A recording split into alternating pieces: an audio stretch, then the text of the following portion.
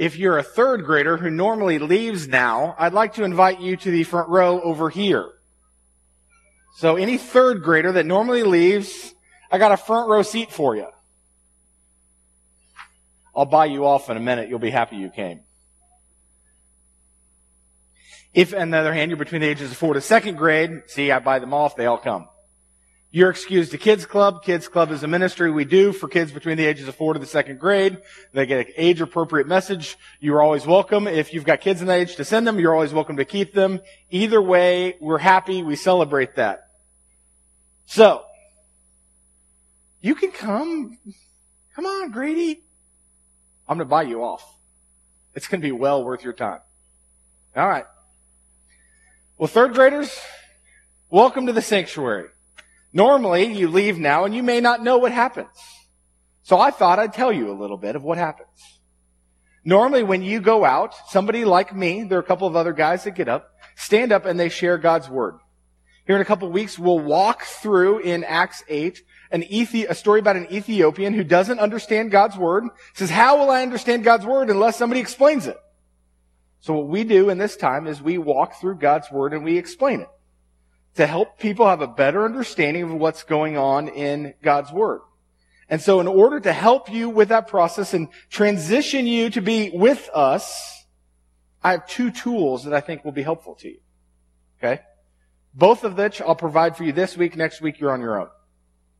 So, 2 things. The first thing I'm going to give you is a set of sermon notes for kids. Okay?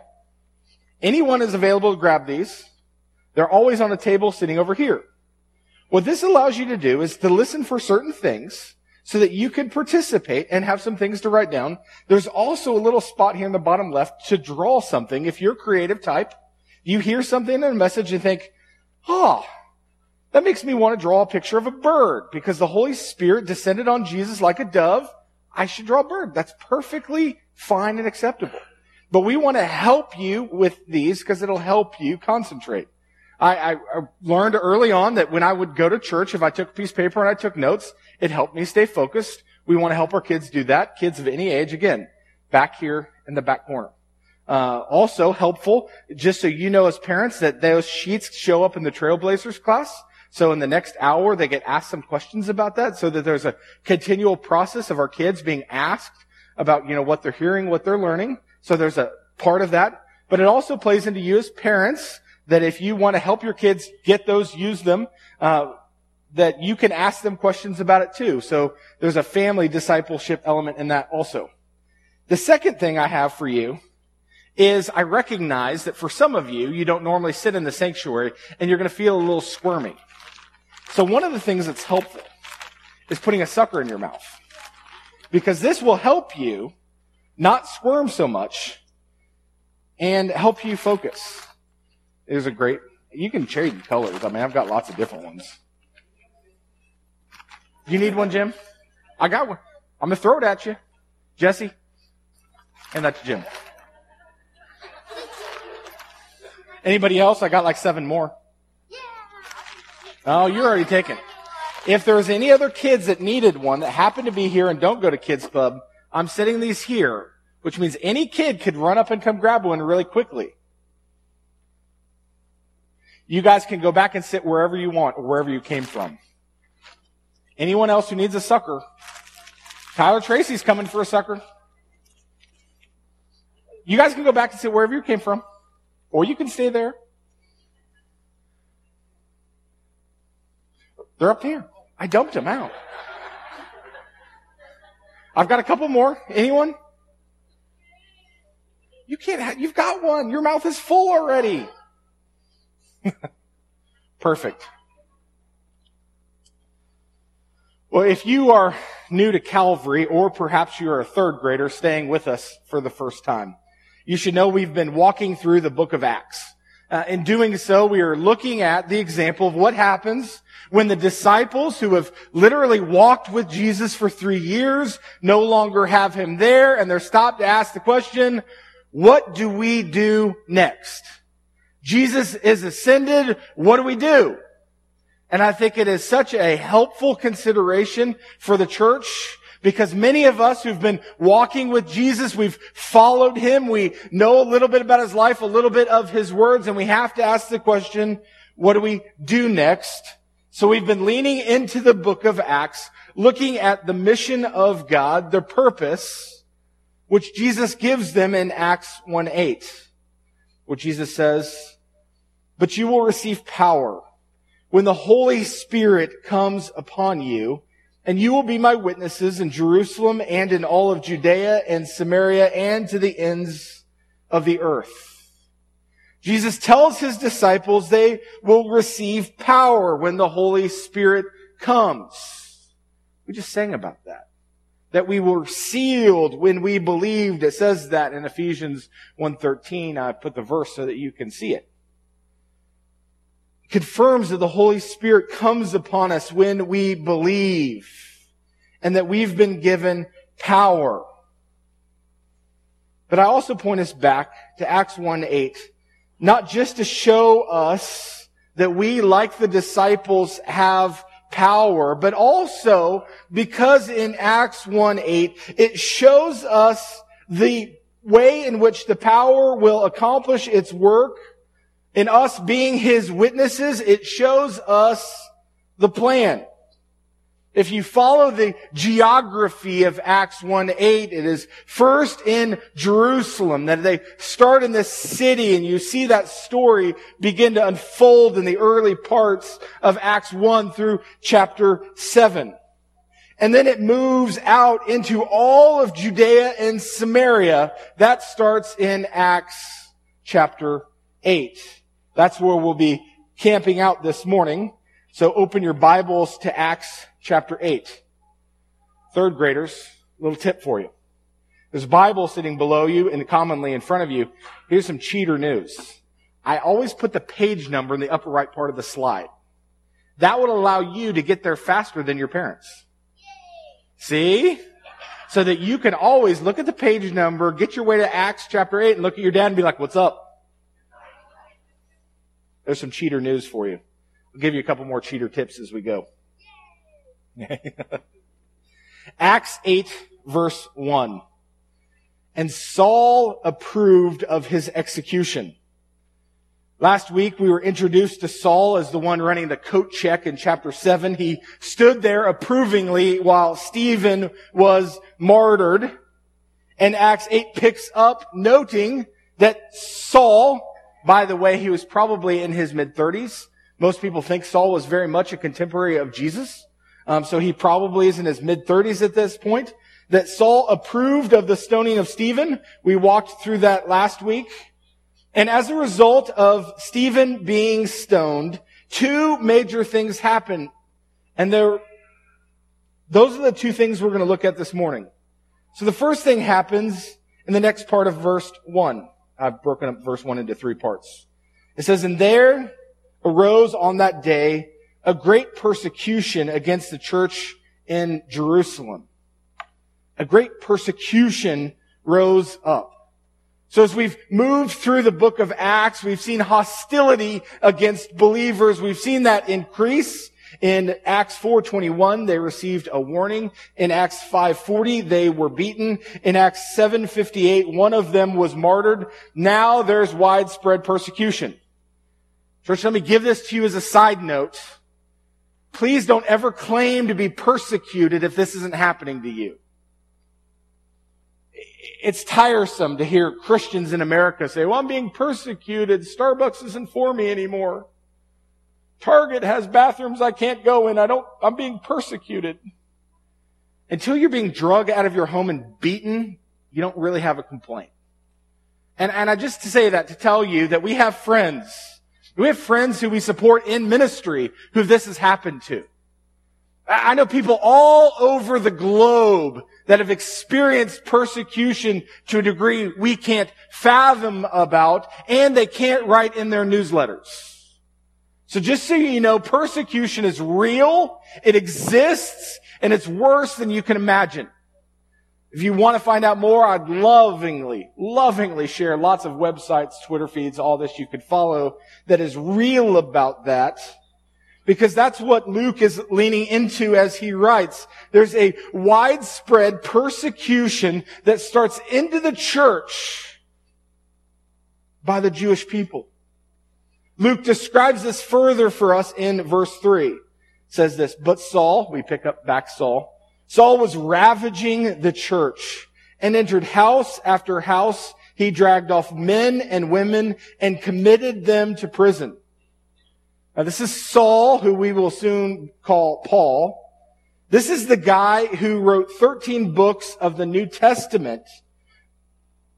This is the guy who fathered churches all over Asia, going into church after church, dragging people off to be arrested, to be beaten, and even to martyr them because he hated the name of Jesus so badly. Let's consider Paul's own testimony given in Acts 26:11. He says, I punished them often in all of the synagogues, and I tried to make them blaspheme. And in raging fury against them, I persecuted them even to foreign cities. This is Paul putting before you what his life looked like before Christ. He punished them. He tried to make them blaspheme, which means to ask them to deny God. And if any of you saw the 2016 movie Silence about two Portuguese missionaries, you have a sense of the cruelty that is involved in coercing one to blaspheme. And I can assure you, historically, it's all there. In Galatians 1, Paul writes about himself, for you have heard of my former life in Judaism, how I persecuted the church of God violently and tried to destroy it. Paul violently persecuted the church with the purpose of destroying it. Now, I put all of that before you, both in Luke's words and in Paul's, to highlight the fact that this is one of the forefathers of our faith. A guy who punished people, carried them off, killed people. This is our brother in Christ. And you thought you had a life before Christ. What God does here in the life of Paul, we'll walk through this in a couple of weeks, is start to display the enormity of His grace. That whatever sin has looked like in your life, it's probably not looked like this. In fact, whatever you've engaged in, for however long you've engaged in it, you might believe that God could not forgive you. That God wouldn't have a place for you in His kingdom. And he goes, Paul, here's your example. You're not that bad. You didn't do this. And you certainly didn't do it directly at me the way Paul did. God puts His grace on display through the testimony of Him saving Paul. We'll walk through that in a couple of weeks. But church, please realize this. I like to remind you of it often. That whether you drug off people and martyred them, or you stole cookies while no one was watching. You stole your sister's toys. I talked to third graders, one in particular. It's all sin. All of it. And the Bible makes it clear whether you're guilty of this or you're guilty of that, it all separates you from God. And there's a sufficiency in the death of Jesus Christ that covers all of it. Which is to say this, that your testimony as a believer in Jesus Christ is not predicated on the sins that you did before Christ, but it's predicated on the fact that you are now alive in Christ. Which is to say this, you didn't have a moral problem before Jesus. The Bible testifies you were dead before Jesus. Jesus didn't come to make you better. He didn't come to make you cleaner. He came to make you alive. Good works on a dead man does nothing. God puts His grace on display. And you see that as Paul begins to persecute the church And therefore, we don't need to whitewash Paul's sins. We do need to magnify his grace. Because absolutely anyone can repent and anyone can turn to Jesus. So we see this on display as we move through the book of Acts, as the church starts off around 70-something and grows into literally the tens of thousands. And we should note that the strong warnings didn't stop it. And the beatings didn't stop it. In fact, all it did was embolden the disciples. So what do you think was the impact of martyrdom and widespread persecution? Let's look at the last part of Acts 8:1. It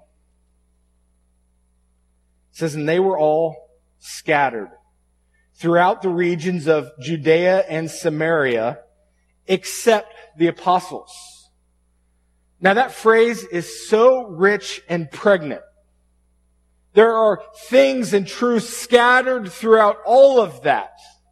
That the church, the normal people who believed in Jesus and received the Holy Spirit, were now scattered all over Judea and Samaria.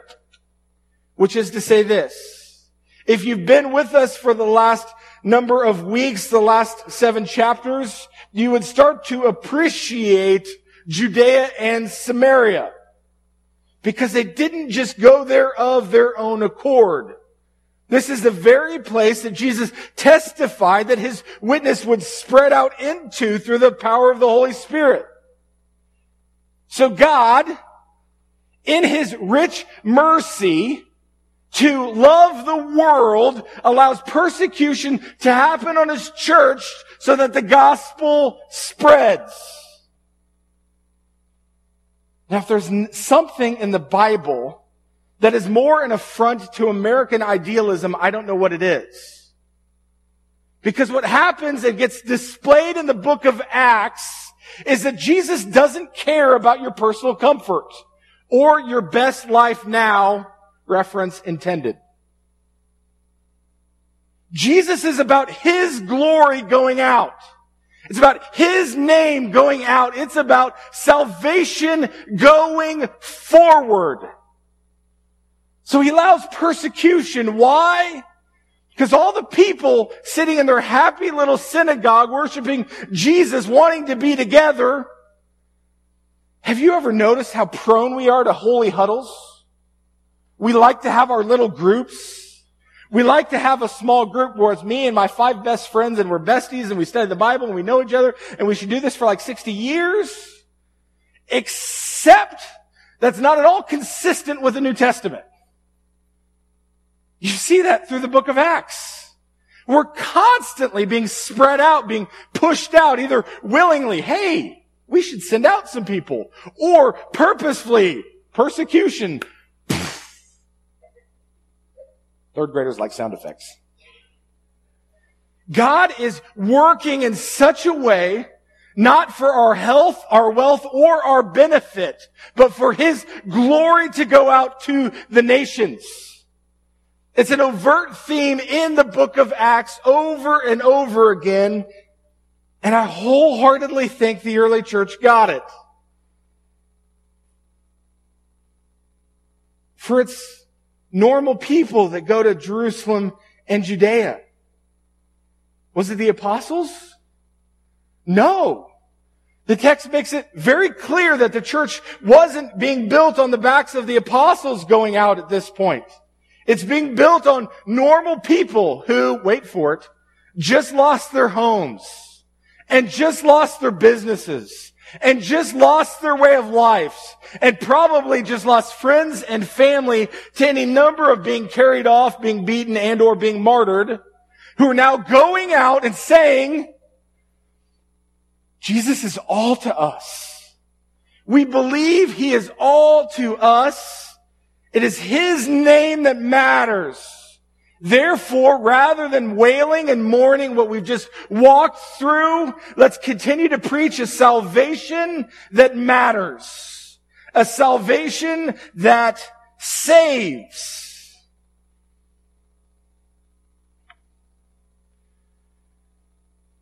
I keep bringing this before you over and over again because I want this to be our encouragement and our challenge.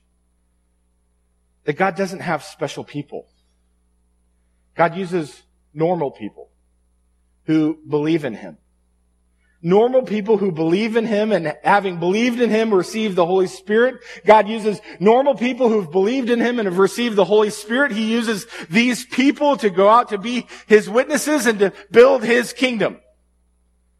Over the last couple of years, we've had the chance at Calvary to send about 17 people into the mission field on short-term trips. Of those people, ask them, when they go out to Rwanda, where we sent 2 teams, or Papua New Guinea, I got to be there this summer, are those mission fields filled with special people with like special badges and like with really cool, credentials? Not a one of them. They're all people, just normal people who love Jesus and have been sealed by the Holy Spirit, who have a call in their life to go and to be faithful. And church, I don't want all of you to move to Rwanda or anywhere else in the world. I do want you to be normal people who know Jesus and have been sealed by the Holy Spirit and go forth to testify about what He's done. That's the calling that we all get. Don't ever miss that, because when we put a missionary picture and say, hey, we want you to pray for the Brewbakers, don't think the Brewbakers are a special brand that you're not. Because if you start believing that, I'm going to start putting your picture on the screen. Hey, pray for the Romaines as they reach their family. Pray for the Nixon family as they're reaching their families, other neighborhoods. Pray for the Hoffs as they're engaging everything that's around them. Because they're only special in that their address radically changed in obedience to Christ, but their actions and their motions didn't. And that's what gets before us in the book of Acts. God calls normal people into obedience. So what did they do? Verse 4.